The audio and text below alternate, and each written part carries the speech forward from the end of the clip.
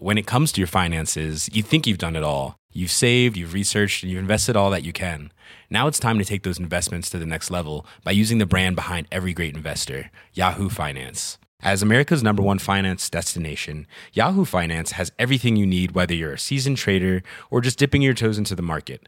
Join the millions of investors who trust Yahoo Finance to guide them on their financial journey. For comprehensive financial news and analysis, visit yahoofinance.com, the #1 financial destination, yahoofinance.com. 本当？見えないでしょ？どこにいるのかな？見えないよ。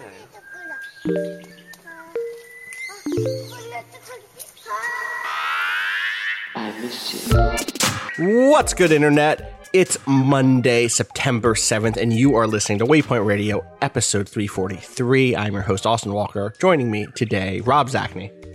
Good morning. And Ricardo Contreras. Hi. We are here to celebrate Labor Day the only way we know how, with good food and good complaints about bad bosses. And probably bad food also. We're here to talk about food and bosses, the only two guaranteed things in life, unfortunately. We're gonna go deep into this podcast bucket. We're gonna go deep into the bucket and dig up not all of. I shouldn't have said all of, because I know it's not all of, because I have a special label in my email now filled with food stories, food rivalry stories, and boss stories. And there are over 45 things unread in that email label so far that I've just dragged over there as I haven't had time. And that's on top of everything we've read before, plus this 12-page document I sent to Rob and Kato that we should just dig into, I think. Does that sound fair? Are we ready to go? Hell yeah. Yeah, let's dig in. Food. Rob, I got to tell you, a couple of these are Massachusetts-bound stories, so I'm very curious to see if you have insight. Alex writes in and says, I have a story for you of a long-running restaurant food in the Boston area, which is well known to many locals as the Breakfast Wars, and it's been running for over a decade. Breakfast restaurants Sound Bites and Ball Square Cafe are located several doors apart in Somerville, Massachusetts. Sound Bites came first, then moved several doors down. The owners dispute whether this was by choice or by eviction. Love it. I love there's a dispute here. The landlord of Sound Bites, Old Space, recruited the chef from Sound Bites and created Ball Square Cafe, a restaurant with an identical menu. Both places were popular and each had lines each weekend, but tensions remained high until in 2010, the Travel Channel heard of the rivalry and asked to feature both spots on the show Food Wars. One owner declined, costing the other his desired free publicity. This escalated their feud into a fist fight in the street, sending one of them to the hospital. Accounts of the brawl itself differ wildly between the two parties. With the police involved, the tension seemed to settle down, but I recently learned that the feud simply went out of public view. The restaurants share a back alley, and one owner padlocked a gate, forcing the other owner to cart trash out through their restaurant. There were accusations of one owner making frequent calls to get the other owner's car ticketed, writing bad Yelp reviews, of political favoritism to involve the Board of Health. For all of that, I strongly prefer a third breakfast option a few doors down, Kelly's Diner, the kind of greasy spoon diner you can describe without ever seeing it. You'll find the same weathered waitstaff who were there 2 decades ago and seemed like veterans even back then, assuming the business survives the pandemic. If you want to know more about the Breakfast Wars, the most recent write-up I could find was in Boston Magazine, with a few details that were new to me. There are also a handful of older articles from papers findable on Google as well, and then links to this article, Breakfast Wars in Somerville, in Boston Magazine. Rob, do you know these places at all? I don't, because there are parts of Somerville that are hard to get to from parts of Cambridge where I lived, even though the towns are next to each other. And so it's one of those things where I would never have made this as the brunch excursion. Right. And so I miss these places, though. It sounds delicious, and it sounds like going to Kelly's is probably the good call, because given the choice, I would probably not step into the middle of the war between Iago and Shylock.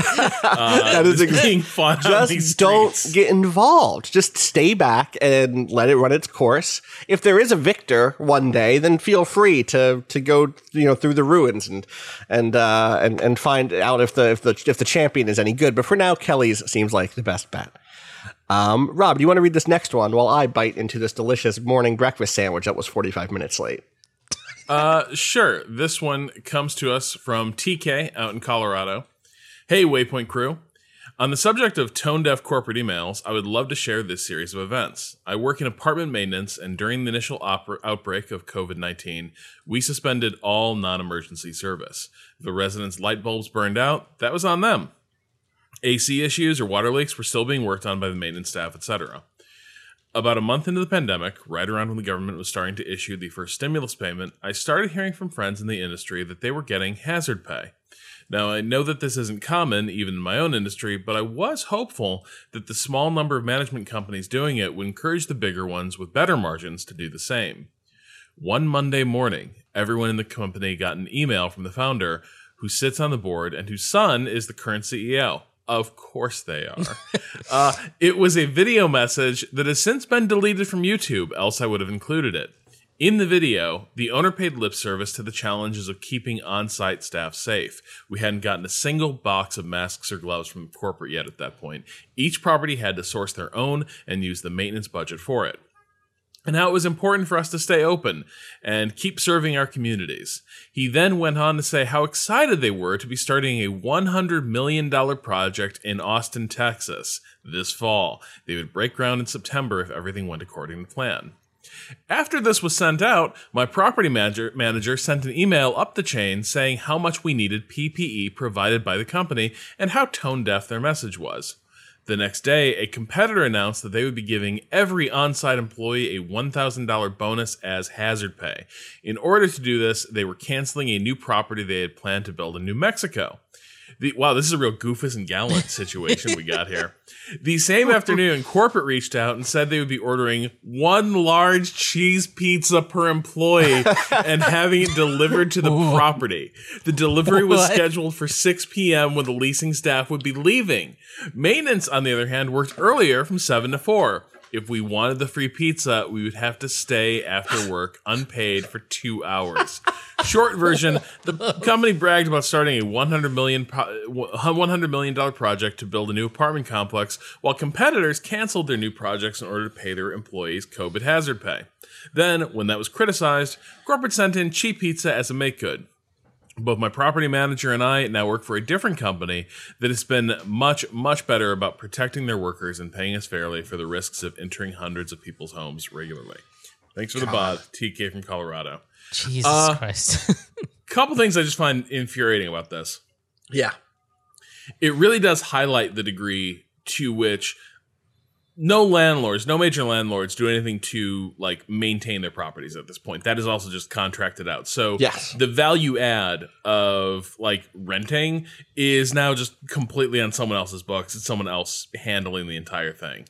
And so all the things that make the rental arrangement work are being handled by a company that also now has no equity. Their workers certainly don't.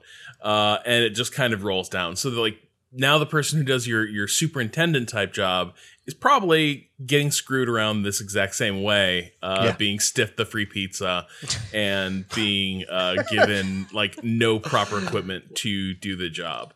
And I do think about like how often people I know have really good like building repair people who come through, but like that ain't the landlord. That was certainly my experience. I had a guy who would help out with a lot of stuff around our place.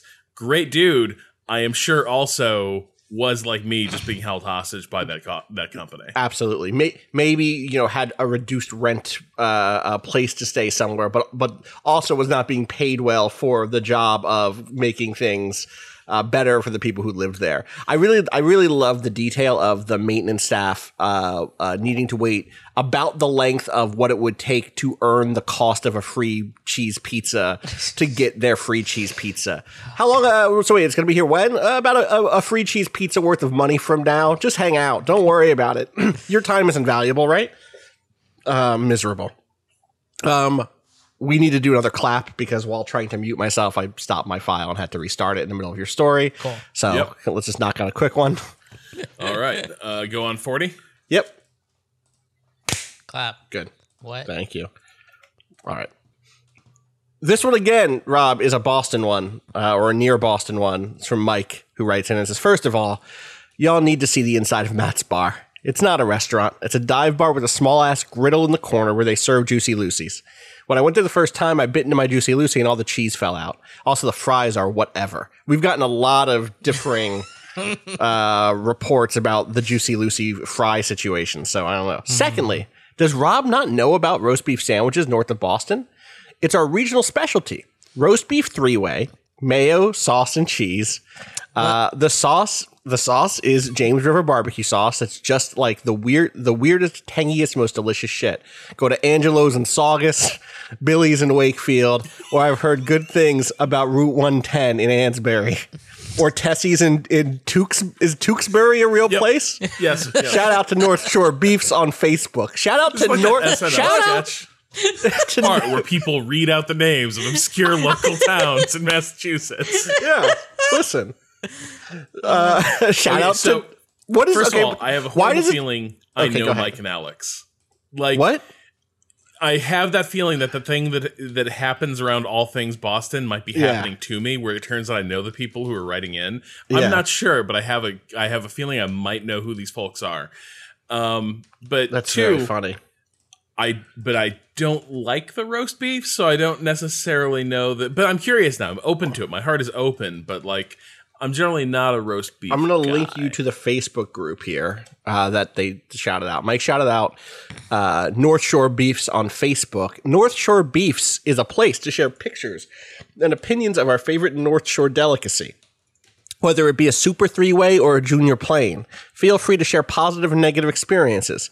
We all want to know who's got the best beef in the game. The group can get a little rowdy at times. We try not to censor our members.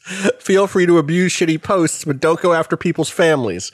No one needs to die over a sandwich argument. The mods are mostly assholes. Good luck. Jesus Christ. Gift cards will not be solicited, expected, or accepted. Wink. Winky. Please look at the pinned post to see what's expected in the post/review. 17,905 members. Do you see the group rules for the admins down below? Oh my! Rule number 1: don't be a piece of shit. Don't be an asshole and use people's private pictures against them. No jokes about family or pets. Beef reviews only. This is a review-only page. We do not do recommendations. We don't do memes. All reviews must follow the guidelines in the pinned post. They must be accompanied by a picture and a score. No ads. No advertising in your beef reviews. Oh my god! I got to tell you, this picture up top does not look appetizing to me. No. This is my issue. Like this is why I'm not into this shit. That I don't feel it. You don't need. So in Baltimore, we have pit beef, and that is very simple. It's just it's cooked perfectly beef on like a slice of bread. You don't need shit on it. This is too much. I don't think you can even taste the roast beef under all this. Whatever, like. What was it? 3 different sauces? It was mayo, cheese, and James River barbecue sauce. That's too much shit. The mayo is going to get overwhelmed by the barbecue sauce. Yeah, I think you just need the barbecue sauce. Yeah, I'm skeptical. Like this is why I'm not in the roast beef sandwich, because I think inherently it's just kind of a flawed concept. Yeah, I feel you. This next one comes in from Elliot. Do you want to actually do this one? Either Rob or Kato, either one of you. Let's do Rob and then go. Sure. Kato, you do this one. Hey folks, this isn't exactly a rivalry story, but thought you might enjoy it all the same. I live in South London, UK, where there is a very popular chain of fried chicken shops called Morley's. So well loved is Morley's that it has spawned a number of imitators, hoping to piggyback on their popularity. Morley's logo is a white cartoony font on a red background, distinctive but easy enough to imitate. As a result, while there are 20 or so quote-unquote real Morleys in South London, there are maybe half as many quote-unquote fake Morleys. They copy the branding and give themselves a name that looks enough like Morley's at a glance to maybe trick potential customers. For example, Mowley? Monleys, New Morleys, not sure how they got away with that one, MMM, and Triple M. Wait, MMM and Triple MMM. Uh-huh. While I find it amusing, I wish these places good luck, to be honest. I also like that, as far as I know, the Morley's chain is not litigious enough to come after any of the fakes. Love the pod. Elliot, they, them. Thank you, Elliot. I would not.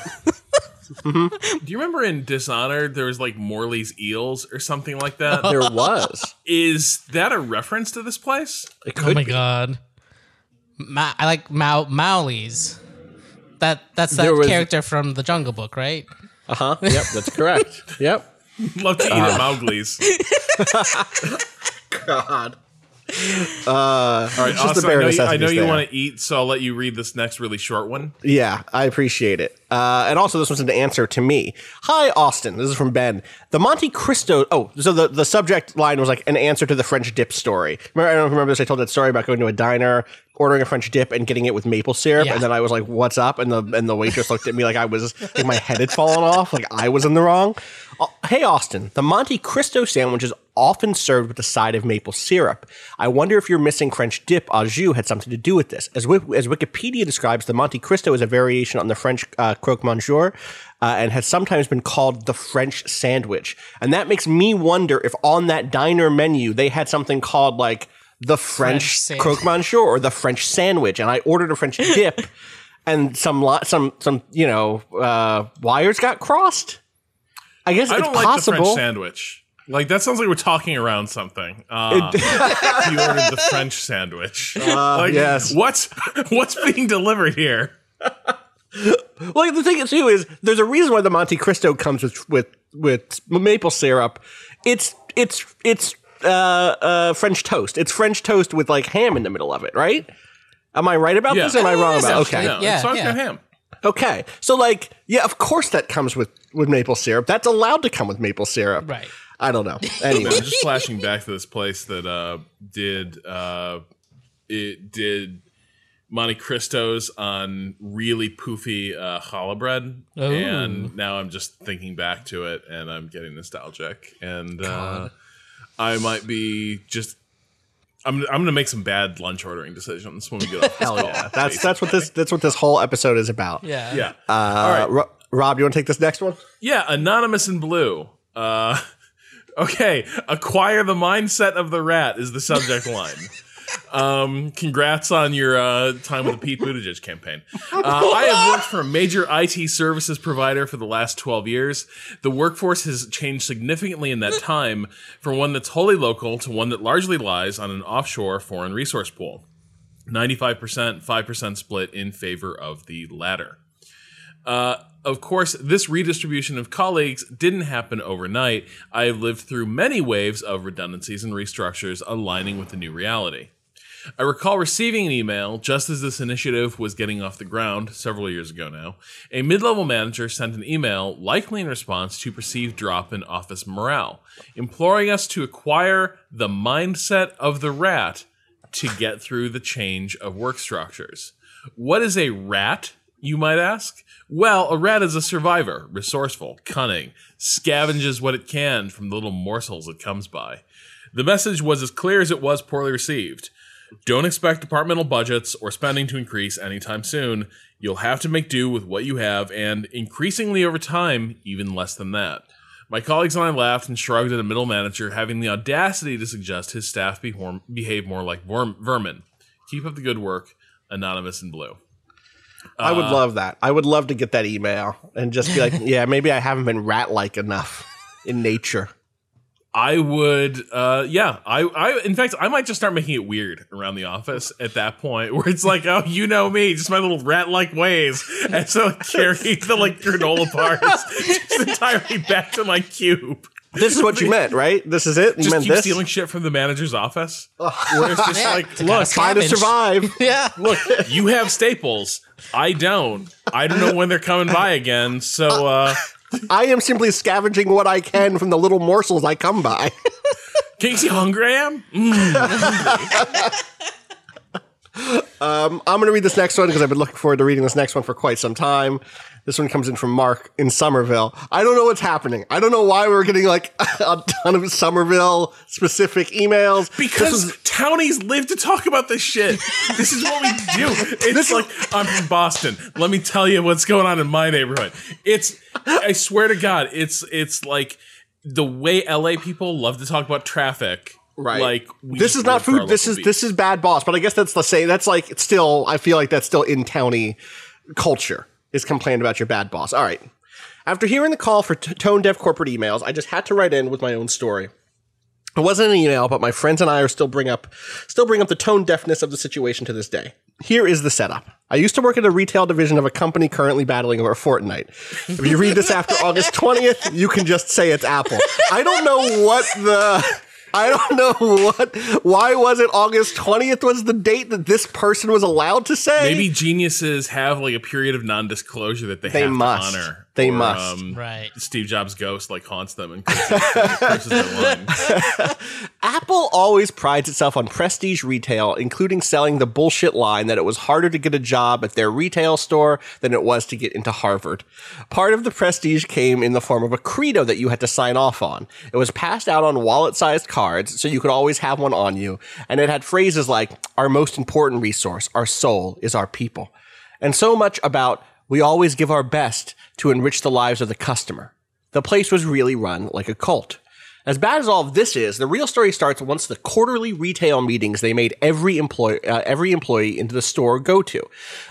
These were held on Sunday mornings at 8 a.m. before the mall the store was located in was open, so they wouldn't need to sacrifice store time for their important messages. At this particular meeting, our regional manager, Joe, had just decided to grace us with his presence.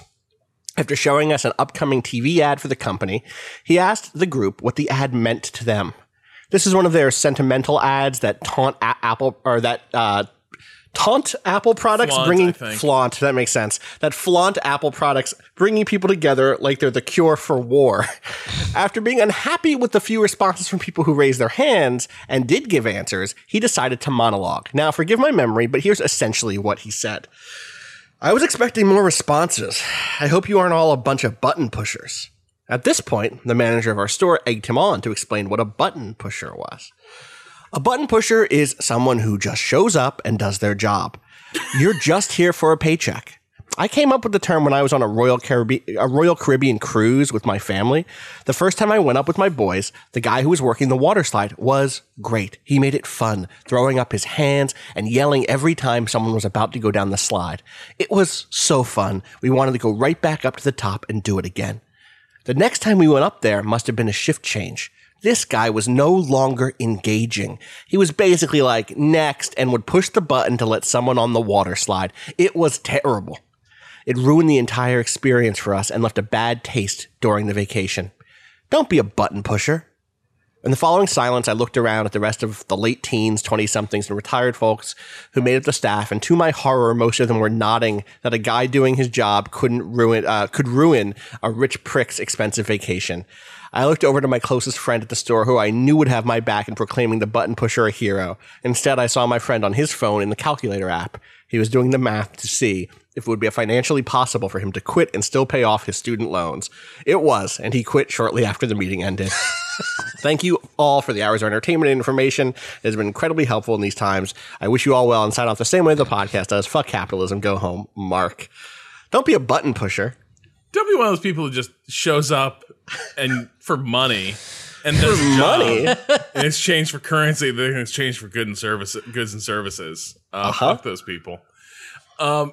Okay, so it's sort of related. I might have told this story on the podcast before. It seems like a story that I would have told you, Austin. Yeah. A long time ago, like basically one of the places I would go and hang out, a diner I'd go hang out with my friends at when I was in like high school. There are a few options, but like the old reliable was a place called Round the Clock, which was a 24-hour diner. And so it was the place to go if you just wanted to shoot the shit until like, 3, 4 in the morning with your friends, and then like try and fail to go to class in the morning. But it was the sort of place you'd expect. Like the food was just sort of middling. The service was real inconsistent, obviously, but it was generally fine. It was a fine place. It was great for, food you get between midnight and 5 a.m.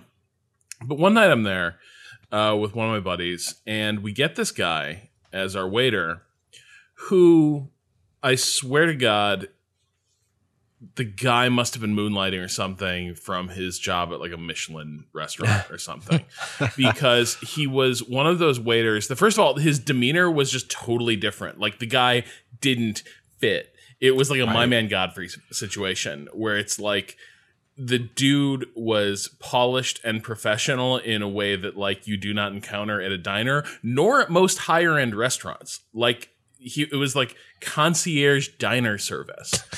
And the guy was like a wizard in that, like, you would, like, your cup never ran dry, but you also don't know how it got filled. He would just sort of, like, he show up and pass through. Like, yeah, where you just turn and, like, your coffee cup had been refilled or replaced with a clean one or something. It was a bizarre thing.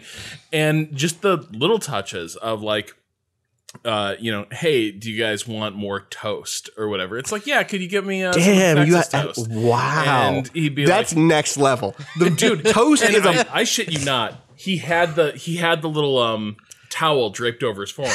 Incredible. I love it. And would do the like, very good, sir. But so he was our guy for the entire meal. And I couldn't help but wonder, like, where did he come from, right? Like he just didn't fit, and I do kind of wonder what the story was. Like a guy like that is working his shift at round the clock. Saw him once, never saw him again. He might have been between gigs, and he moved on. But it did get me thinking about how often I think a lot of people do want to do a good job. I think a lot of people, even in jobs that people think are like sort of, I think we treat the service jobs as disposable, but I think a lot of people find when they're good, they can be very fulfilling. I am sure the dude who made people's rides fun on that Royal Caribbean ride, I'm sure he did that because he enjoyed doing it. Right. He liked That's how he got through the day, right? Yeah. But I think the nature of a lot of workplaces do two things. One, they kill initiative. So all the things that you would do to make things a little bit better for people, you're often told, like, don't fucking do that. Yeah. Don't decide to do something because it's nice or someone will appreciate it. That wasn't cleared with the higher ups. That's not procedure. Right. And two, I think the other thing is because everything is made so petty, like any opportunity to build that relationship where it's like, I'm here to make people's day. Like, I want people to have a cool experience in my restaurant or at my store. I want people to be happy when they walk out of here. Like, that enthusiasm will just wither in the environment that, like, this dude is cultivating, right? Like, the dude, like, don't be a button pusher.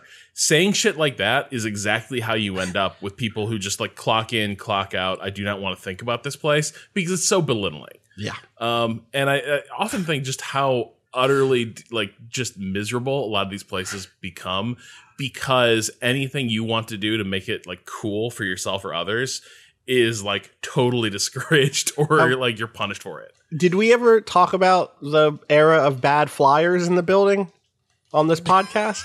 It's so far alluded to it. It's so far back now that I think I should at least say the one. Yeah. Microsoft, it was a different administration at Vice at this point. This was in the era when I was like, do I want to step back? How far do I want to step back? What do I want to do? And there were outreach flyers posted across the building that were just kind of like, the message was like, how can we help you get more out of your job? But that wasn't, when I say the message, I don't mean the words. The words were like, what are you doing with your day? And the best one was like, why are you in this building? And I just remember going into the bathroom and seeing this in front of, like, pasted in front of the urinals or above the urinals and being like, man, why am I in this building? Like, I could be anywhere right now, dog. Why would the fact that whoever was in charge at that time was like, that's a good way of sending this message, feels like the biggest disconnect and the most, like, weirdly passive, to the degree that I was like, are they trying to get people to quit to lower overhead? What's going on here? I mean, that was during a period where they were explicitly like, we're trying to lower headcount. Was. And this was before COVID. This was pre-COVID. I never, like, I always suspected those signs were about, like, hey, you seem like it was like Clippy. Hey, you seem like you're having an existential crisis about your job and its value in the world. Rob, why do you have a Clippy voice on deck? I can't help that. Clippy doesn't have a voice. You've invented this voice for Clippy. It's really Whole cloth. It's a very good voice. You just had that back pocket. That's how I imagine Clippy. That's how I Clippy. imagine Clippy. That's Clippy Hey. to me. That's Clippy. Would you like to write a resignation letter? Oh, God. I love it.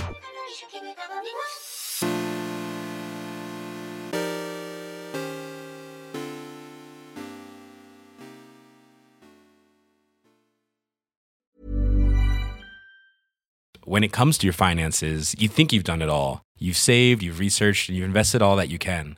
Now it's time to take those investments to the next level by using the brand behind every great investor, Yahoo Finance. As America's #1 finance destination, Yahoo Finance has everything you need, whether you're a seasoned trader or just dipping your toes into the market. Join the millions of investors who trust Yahoo Finance to guide them on their financial journey. For comprehensive financial news and analysis, visit yahoofinance.com. The #1 financial destination, yahoofinance.com.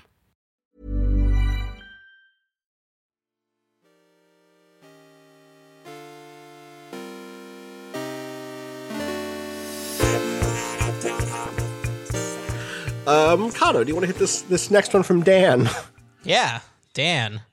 I'm not going to read the title because Well, it that's a feels like spoiler. spoilers. Yeah, it is. Dear Waypoint, your recent bit on local food stories as well as Bon Appetit's continuing implosion reminded me of what happened earlier this year here in Leeds with a local donut shop.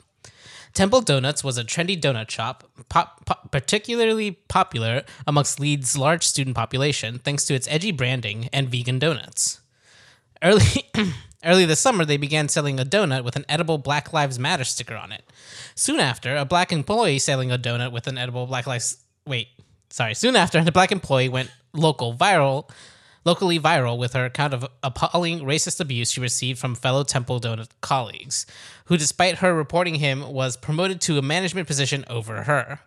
Before Temple could post a response, some digging turned up the donut shop's owner's Instagram and the Nazi iconography contained therein, ranging from SS tattoos to novelty swastika-themed Christmas socks.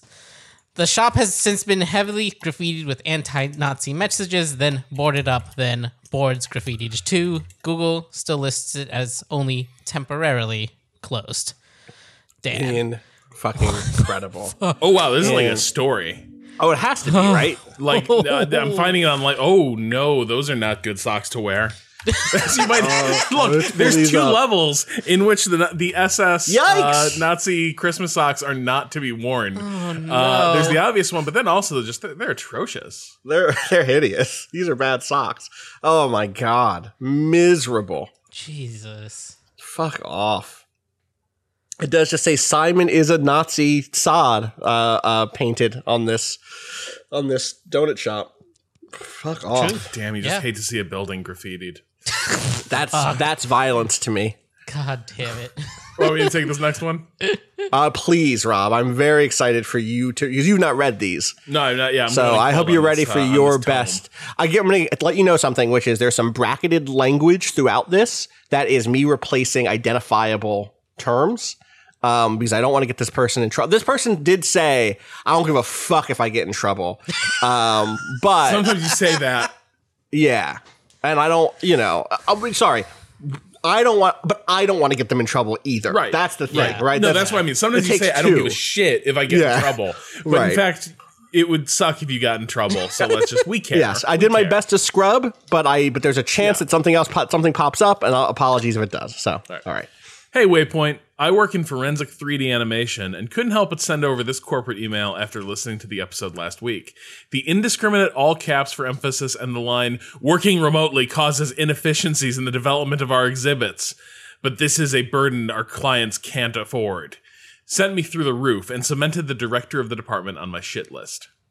Team, we're now quoting the email. Team, we're now in our 5th week working remotely. You guys have overcome the challenges better than I had ever imagined. The quality of work we are producing is outstanding. We continue to innovate and push the bar further, even in these unprecedented times. We have made strides to get our new software integrated into the pipeline. I hope to have that very soon as a game changer for us. The superior legal exhibits you created have been the momentum carrying us forward. From the smallest still graphic to the largest animations we ever did, they've all contributed to our reputation, current and future success. While others are struggling, we are taking on more work.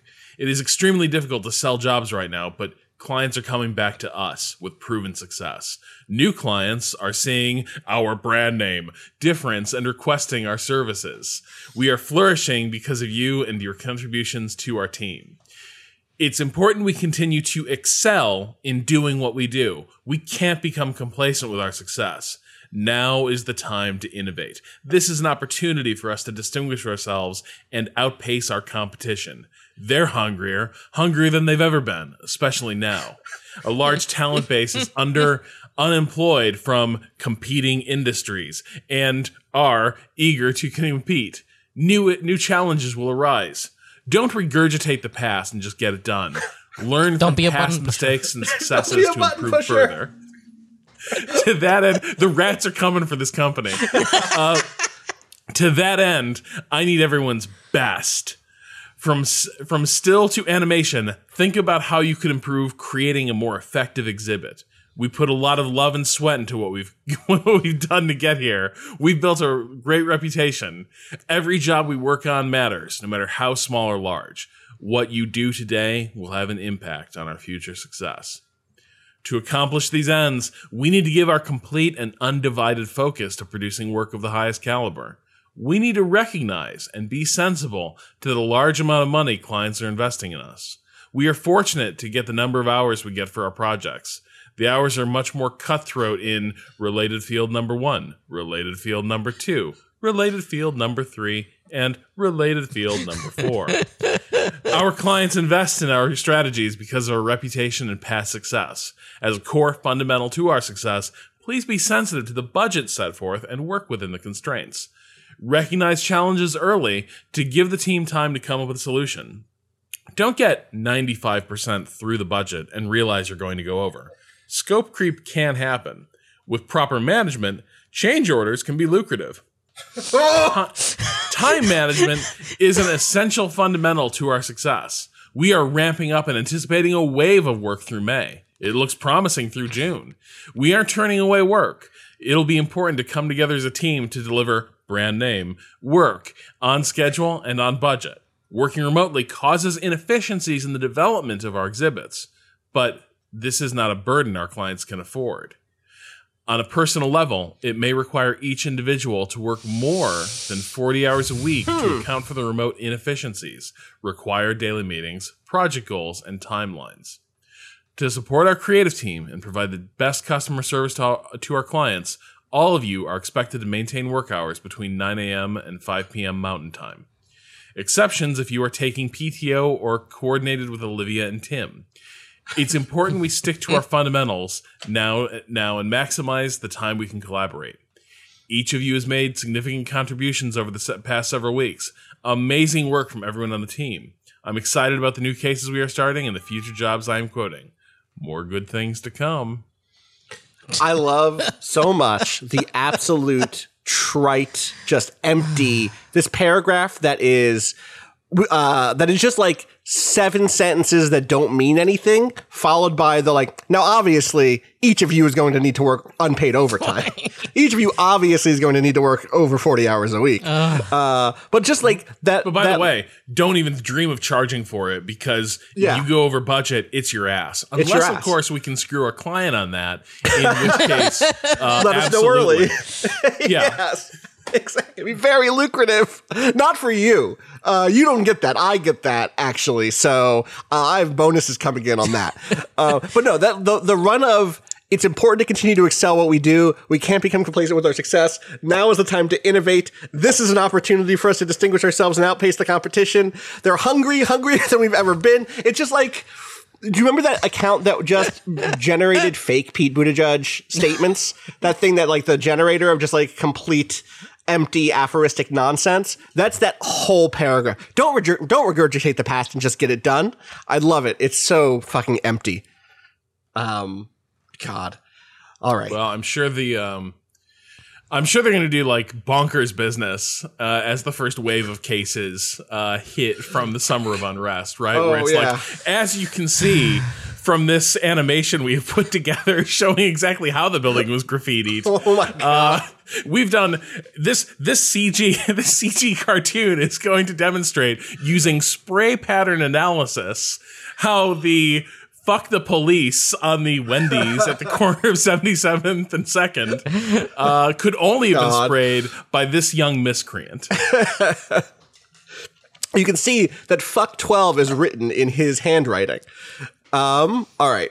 This next one comes in from Eric, who has written in about Swedish pizza growth. But not in the way you might think. First of all, concerning. Doctor shuts the door. I'm sorry to tell you, your son has a kind of textbook case of Swedish pizza growth. It's not life-threatening, but there will be some changes. I'm sorry. I thought we caught it when it was in the Hawaiian stage, but it has progressed faster than any of us thought. All right. We're full on Supreme now. Supreme Swedish pizza growth. It's true. It's rare. God. Did it run in the family? Okay.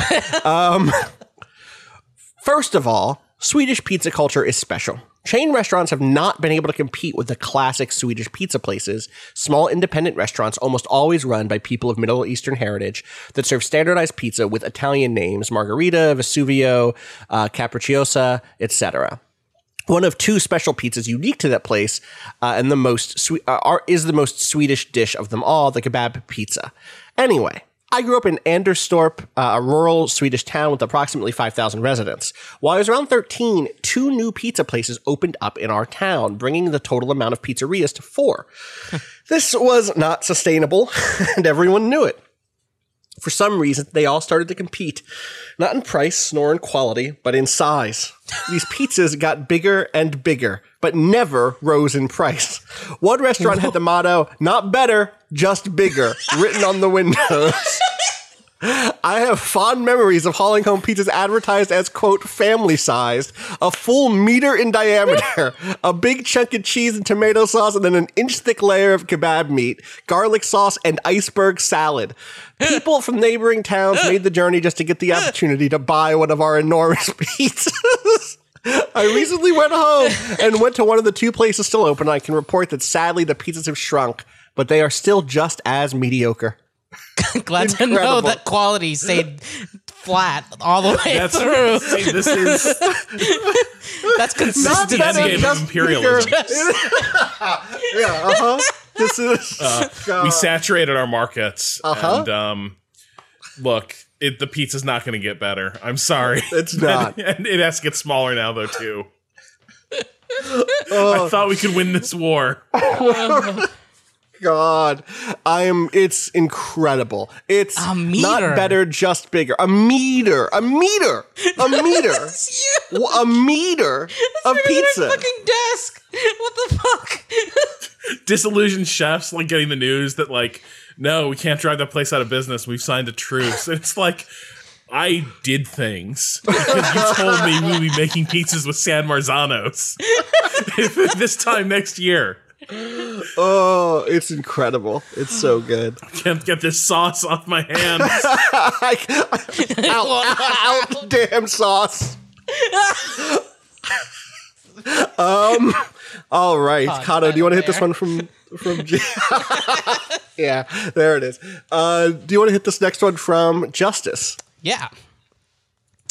Hey, Waypoint team. After hearing your segment on local food rivalries on Monday's pod, I thought I'd let you know about Paseo,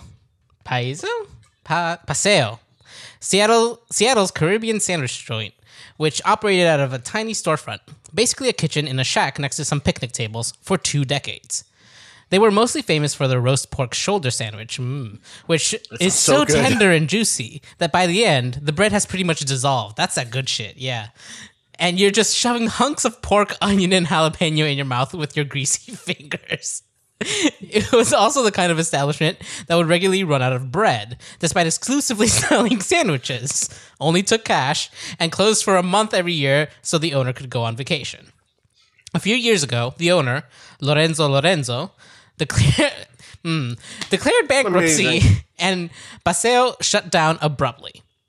A local businessman bought the business for $91,000, but crucially, that didn't include the recipes.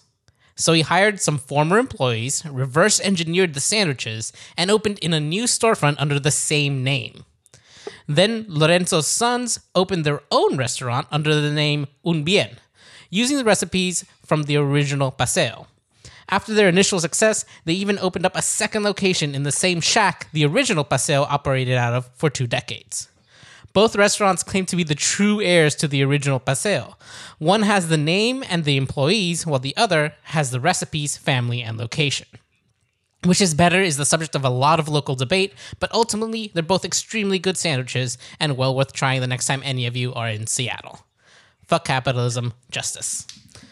I would, man, that's better than fuck capitalism, go home. Fuck capitalism, justice.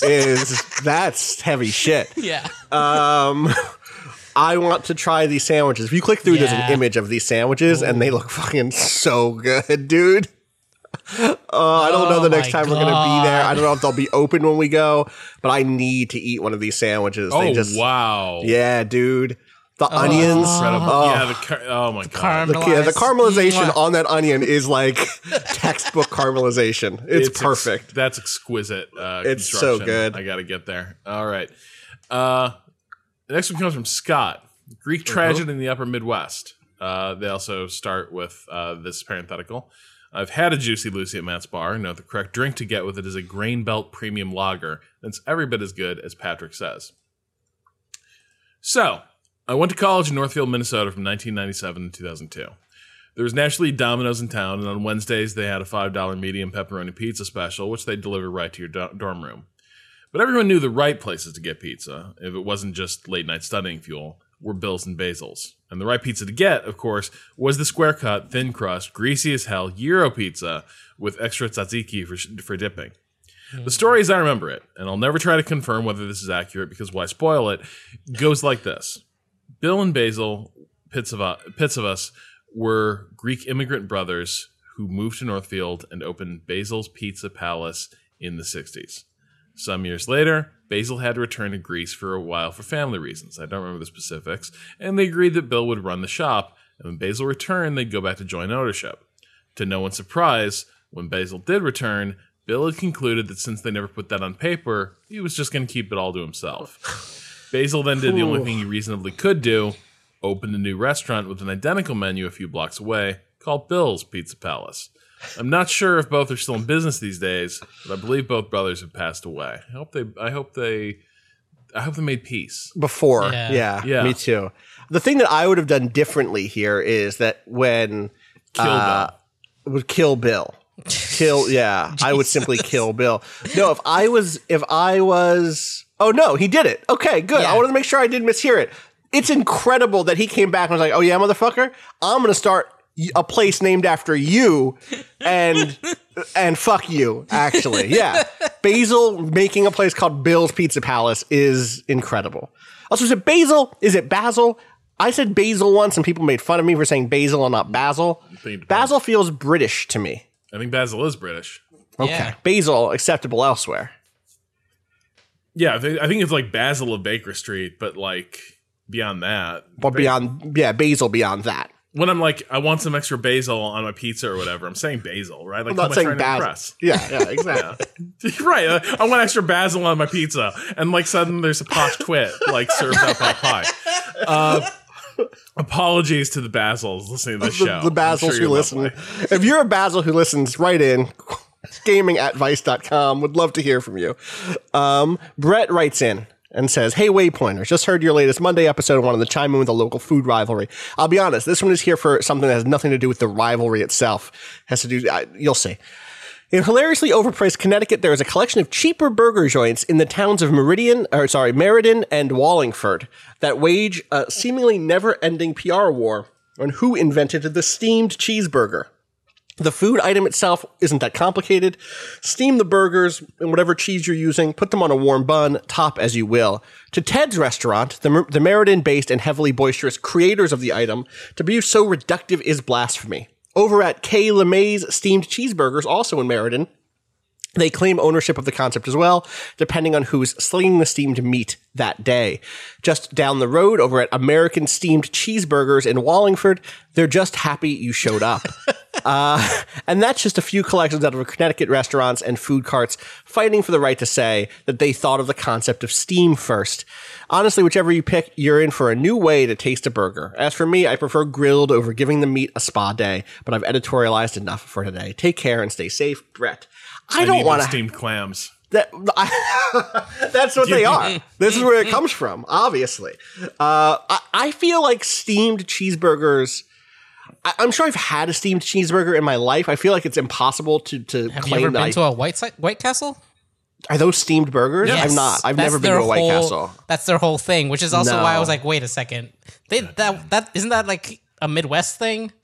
Isn't that Is where it? White Castle What? started? Nope. Oh, it's, they're white- it's literally just White Castle as far as I know. So this is a weird. So like, why did Connecticut? Why Connecticut? Connecticut? Why? And don't. Why are you fighting over this? All right, let me defend this though. Yeah, please. I've always felt that the White Castle burger Yeah. is actually in a lot of ways like a reinterpretation of like gyoza. It's like an Americanized gyoza in some ways. This is a hell of a sell. Huh. Okay. I can see it. I'm listening. And so now in Connecticut, they simply were brave enough to ask, what if that but bigger? What if it were like what if a gyoza were like empanada size, like big empanada size? Like calzone size. Eat it. Yeah, exactly. And I think that's the route they've gone, and I applaud them for it. I am curious how the concept scales, because I think part of the reason White Castle works is because they're tiny little bite-sized, like gyoza size, little finger foods. I'm curious about how that texture reads. So You get a full-size burger that's steamed. talk to me about the texture of the steamed cheeseburger. Because I've not had White Castle. I've never had White Castle in my life. Whoa, you haven't? Yeah, there's like a lot of fast food I've just never tried.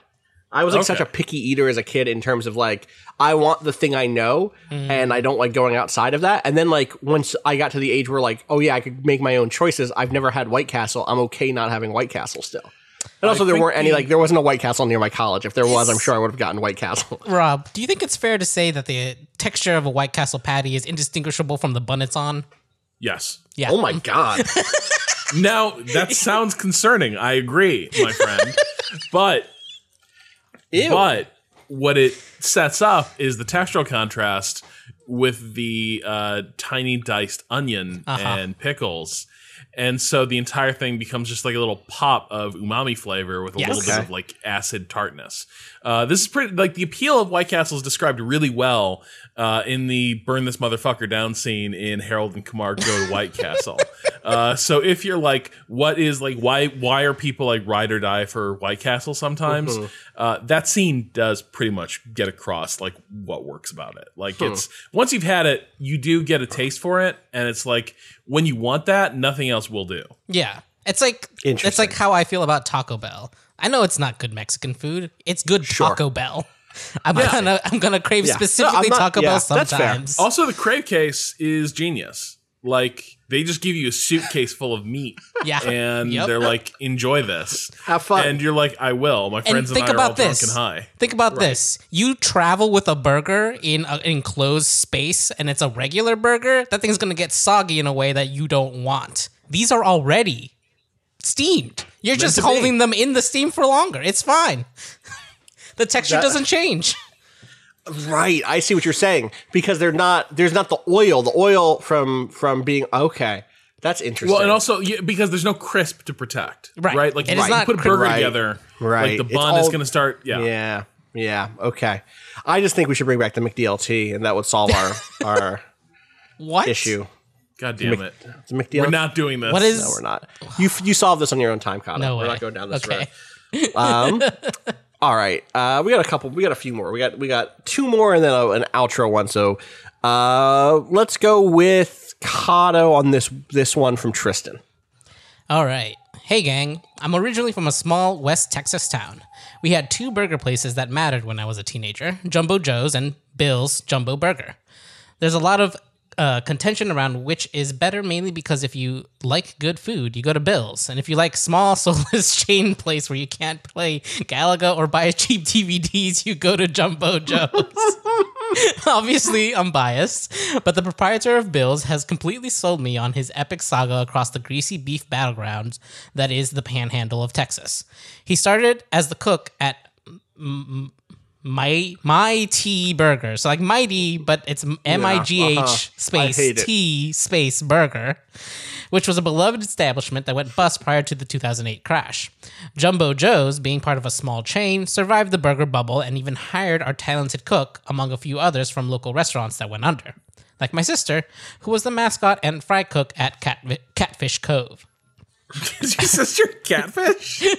My sister, the catfish, who was the mascot and also fry cook.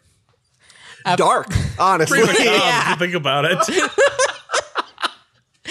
After a few years, quote-unquote, Bill came to a disagreement about how often the grease should be changed and took his meager savings and bought the former Mighty Burger, which had still not been touched or even had the sign taken down, and opened my favorite place ever. Lots of people disagree over whether Bill's is truly better than Joe's, but for me, it's not even close. Thanks for asking about this kind of thing. It made me really homesick in a warm, nostalgic way. Tristan, yeah. I hate my T burger. I hate that. Yeah. So for people listening, it's MIGH space T space burger. And you can't just do that. It's not a word. You can't split up. I assume Nothing. there's dashes. I'm going to look this up, actually. Are there dashes in between the But words? it still Like- doesn't. My isn't anything. It's That's technically a name. It's not. My Google, T Google doesn't do burger. anything for this. My T, Wow. I have to... Well, if I type this in, it autocorrects to my MYT burger. My Yeah. T burger is also nothing because T burger it doesn't mean anything. Oh, well, T, when you click through, you see the T is actually a cross. T's actually what? A cross? Like Christian cross? My cross burger is what you're suggesting? Apparently. And I think it's supposed to be Mighty, but their Mighty, right, logo yeah. is like, obviously, look, this is who we are. This is who we are. Yeah. Great. Anyway, I We'll don't. have to go to the Stations of the Cross Yeah. as I order my meal. I contemplate the menu in the Garden of Gethsemane. Oh, fuck. I haven't thought about the Stations of the Cross in a long time. All right. Rob, do you want to take us on a journey here with some more Juicy Lucy info from Jay in St. Paul? Hi, all. One crazy thing about a Juicy Lucy is that when it arrives on the table, the server will often warn the customer to give it a minute before biting in. Otherwise, you get a face full of molten hot cheese. I've been in a few different bars across Minnesota where someone unfamiliar with it gets hot cheese sprayed across their face because they bite in too soon. It can be a dangerous burger. Also, my personal favorite Juicy Lucy is from the Nook in St. Paul. It also has a bowling alley in the basement. And the next time Patrick is in the Twin Cities, he needs to take his family to Halftime Rec in St. Paul for the best burger in the Twin Cities. The Monday special is a build-your-own burger with 4 toppings for $6, but a plain cheeseburger is the way to go. My vegetarian partner will always make an exception to eat one of these burgers. Halftime Rec has a bocce ball court instead of a bowling alley in the basement, and it's also the bar used to film scenes for the first Grumpy Old Men movie. Special thanks to all of you for doing this podcast. It can make shitty work days go much faster. First of all, $6. Build your own burger. The Midwest Are is you the kidding promised me? land. We gotta go. We gotta move back. We gotta go. I'm not back. I'm not You can from work there. remotely. But Let's go. yeah, Let's that's right. Yeah. Let's find a small town. Honestly, I bet there are places there where we could get an office and safely social distance because we'd be the only people we see all day. I bet it's cheap. Fargo season Yeah, it's 5. probably cheap. That's right. Waypoint moves to Fargo, gets into some hijinks. All right, this is a short one, but I'm kind of short episode, but I'm kind of happy to call it there and continue to dip in on these. I don't know about how y'all feel. We still have a bunch. So, and this is like a bonus. This is for people who don't know, this is an American holiday, and we just wanted to bank one early. So we're recording this like days, like a week before the Labor Day. So apologies if this is a short one, but I feel like we should just hit it and get out. This last email comes in from Jacob, who says, "Hi, Waypoint. Catching up on the pod as quarantine has ironically left me with less listening time than before. Rip drives to work, I guess. You put out a call for bad corporate emails, and while I don't have any of those specifically, I would like to present the absolute best word salad spam email that I have ever received. This email that this person got came in from someone named First Last. The subject was external. There is a plot to disrupt world coffee production. Here is the body text of this email that seems to have been automatically generated, I'm guessing. The more seriously the plot is taken, the more serious the plot becomes. We demonstrate that coffee dulls the intellect specifically. We demonstrate that coffee dulls the intellect during an assessment of coffee. Wider conclusions may be drawn regarding other drugs. Method. Children's comprehension may be checked by reading the children a story. A piece of paper is then handed out to each child containing sentences with a word missing. The children are asked to fill in the missing word with a word of their own. Here we dispense with the original story. Clearly, there may be little to distinguish between a correct and incorrect answer. For instance, the apple is blank. The coffee is blank. Further research. Caffeine is present in chocolate, cocoa, tea, and coffee, along with other chemicals that stimulate the body. See attachment. These other chemicals alter the effect of replacing the word coffee in our experimental setting. For black oxidized tea, we can move the humor element towards tea by becoming surprised at a quantity of tea chocolate comes under scrutiny as something that its users believe is beyond reproach. Under its influence, the user becomes politically inept in their approach to schemes of their own making. For example, honey is an organic substance that can be composted. Chocolate is an organic substance that can be composted. In summary, coffee says bad is okay. Tea says bad can be defeated by jokes. Chocolate says bad is okay as long as it loses. I love these Marianne emails. Williamson, 2020. Fuck. Listen. She was ahead of the curve. We got Biden out here quoting about light beating darkness. You know? Marianne knew what the wave was on the wave. Sure, she may have also been on some other waves that were not necessarily as good. Regarding some skepticism around certain Every medical... single has some noise. That's right. Marianne Williamson, 2020. Jesus. God. All right. That's going to do it for us today. Thank you to everyone who sent in emails. Again, we still have like over 45 emails of these various topics to go through. So we will continue to dip back in over the course of the coming whatever months. We will be back later this week with another episode. I hope the Friday episode was good. We haven't recorded it yet. So this is me putting that into the air. Wow. What a good episode we had on Friday's show. That was great. That was great. I remember. Jesus Christ. I just meant he's not going to be on the podcast. Yeah, but you made it a corollary to the statement that it was a good podcast. I didn't mean to. Wow, we're about to have some restaurant beef of our own over here. Damn, this is Fargo season 6. God damn. Quick, Season 5? registering Rob's Waypoint Radio right now. Well, that's funny because I'm registering Rob with 2 B's Waypoint Radio right now. I guess I'll take Robert. Waypoint Radio. Yeah, you take Robert. Doesn't really roll off the tongue. No, you should take like I do love Raj. I love how often these stories are just like, there's a business, there's a patch. Yeah. Nobody has an idea for anything else that can serve that patch. It's like, no, like, oh, you're serving burgers in this town? I'm going to serve burgers too. And it's like, damn. Like, I think my suspicion is a differentiating product might be the way to go. But like, the through line is always, I'm going to be the burger magnate of this town. Motherfucker. Well, because it's like, I think part of it is the belief that you own the burger. This is my steamed burger. I do these best. Mom says so. And so at that point, you're like going to insist on it and try to drop. The other person is a pretender, you know? Anyway, that's going to do it for us. Otherwise, we're going to continue talking about the metaphysics of food rivalries over here. You can find me on Twitter at Austin_Walker. You can find everything we do, twitter.com/waypoint, waypointadvice.com. Kato, where can people find you? At @A_Kato_appears.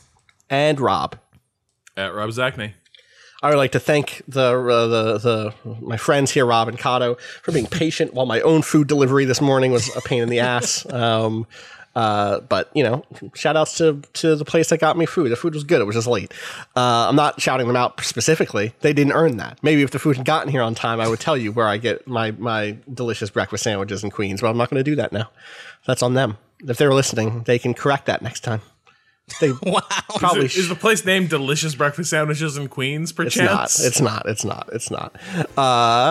As always, thank you, Bowen, for listening or for letting us use the track "Miss You" off the EP Pale Machine. Find out more about that at waypoint.zone/BOEN. Trying to think if there's any announcements or anything that we need to make. I guess not. Just have a safe and happy Labor Day. Enjoy the time off if you have it, and if you don't, keep fucking hustling out there. It's tough, as always. We'll be back Friday with more. Until then, fuck capitalism. Go home.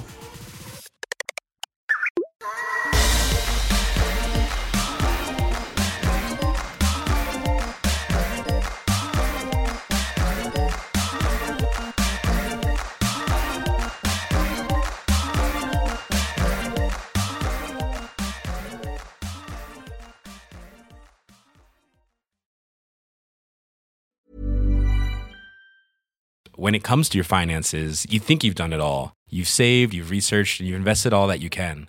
Now it's time to take those investments to the next level by using the brand behind every great investor, Yahoo Finance. As America's #1 finance destination, Yahoo Finance has everything you need, whether you're a seasoned trader or just dipping your toes into the market. Join the millions of investors who trust Yahoo Finance to guide them on their financial journey. For comprehensive financial news and analysis, visit yahoofinance.com. The #1 financial destination, yahoofinance.com.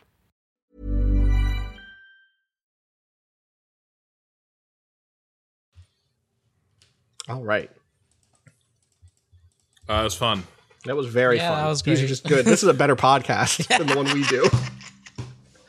This is just, why don't we do this all the time?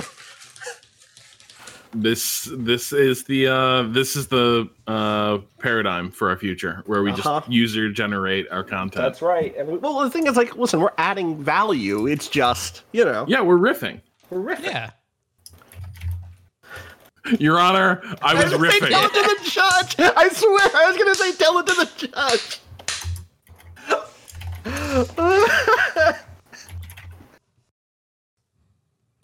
Hello. It's gonna show, and that's just gonna be the thing it is. But we will summon it.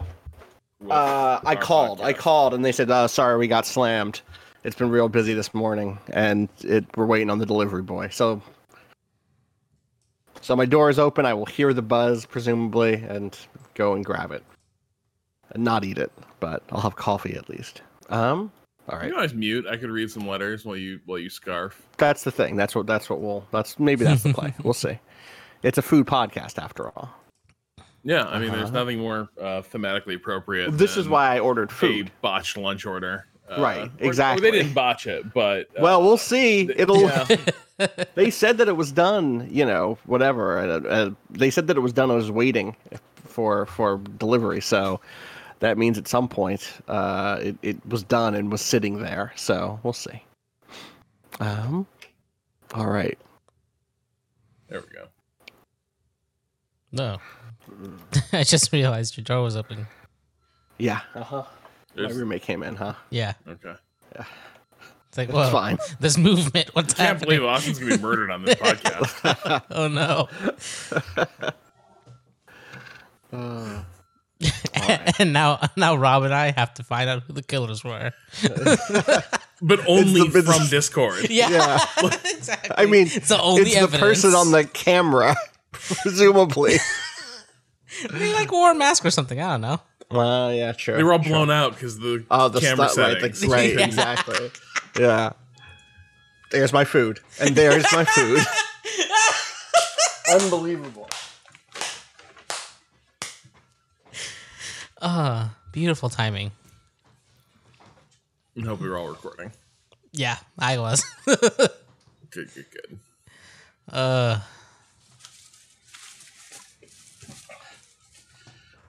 I'm back with food. My roommate also ordered food, which would have been so funny if this had ended up being his. Anyway, we're good now. Great. Let me go to time.is.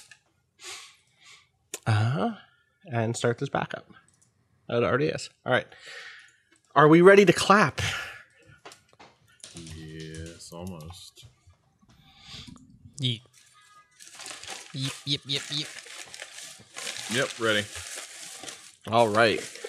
3 seconds. Boom. Clap. Hard clap. All right. What this document doesn't have is a date. This is Labor Day, right? This is the special. Yeah. This will be the one going up on a 7th. Monday. Yeah. What number is this, Kata? It'll be 343. Because the next one is 342. Yeah, Friday will be 342. Okay, gotcha. All right.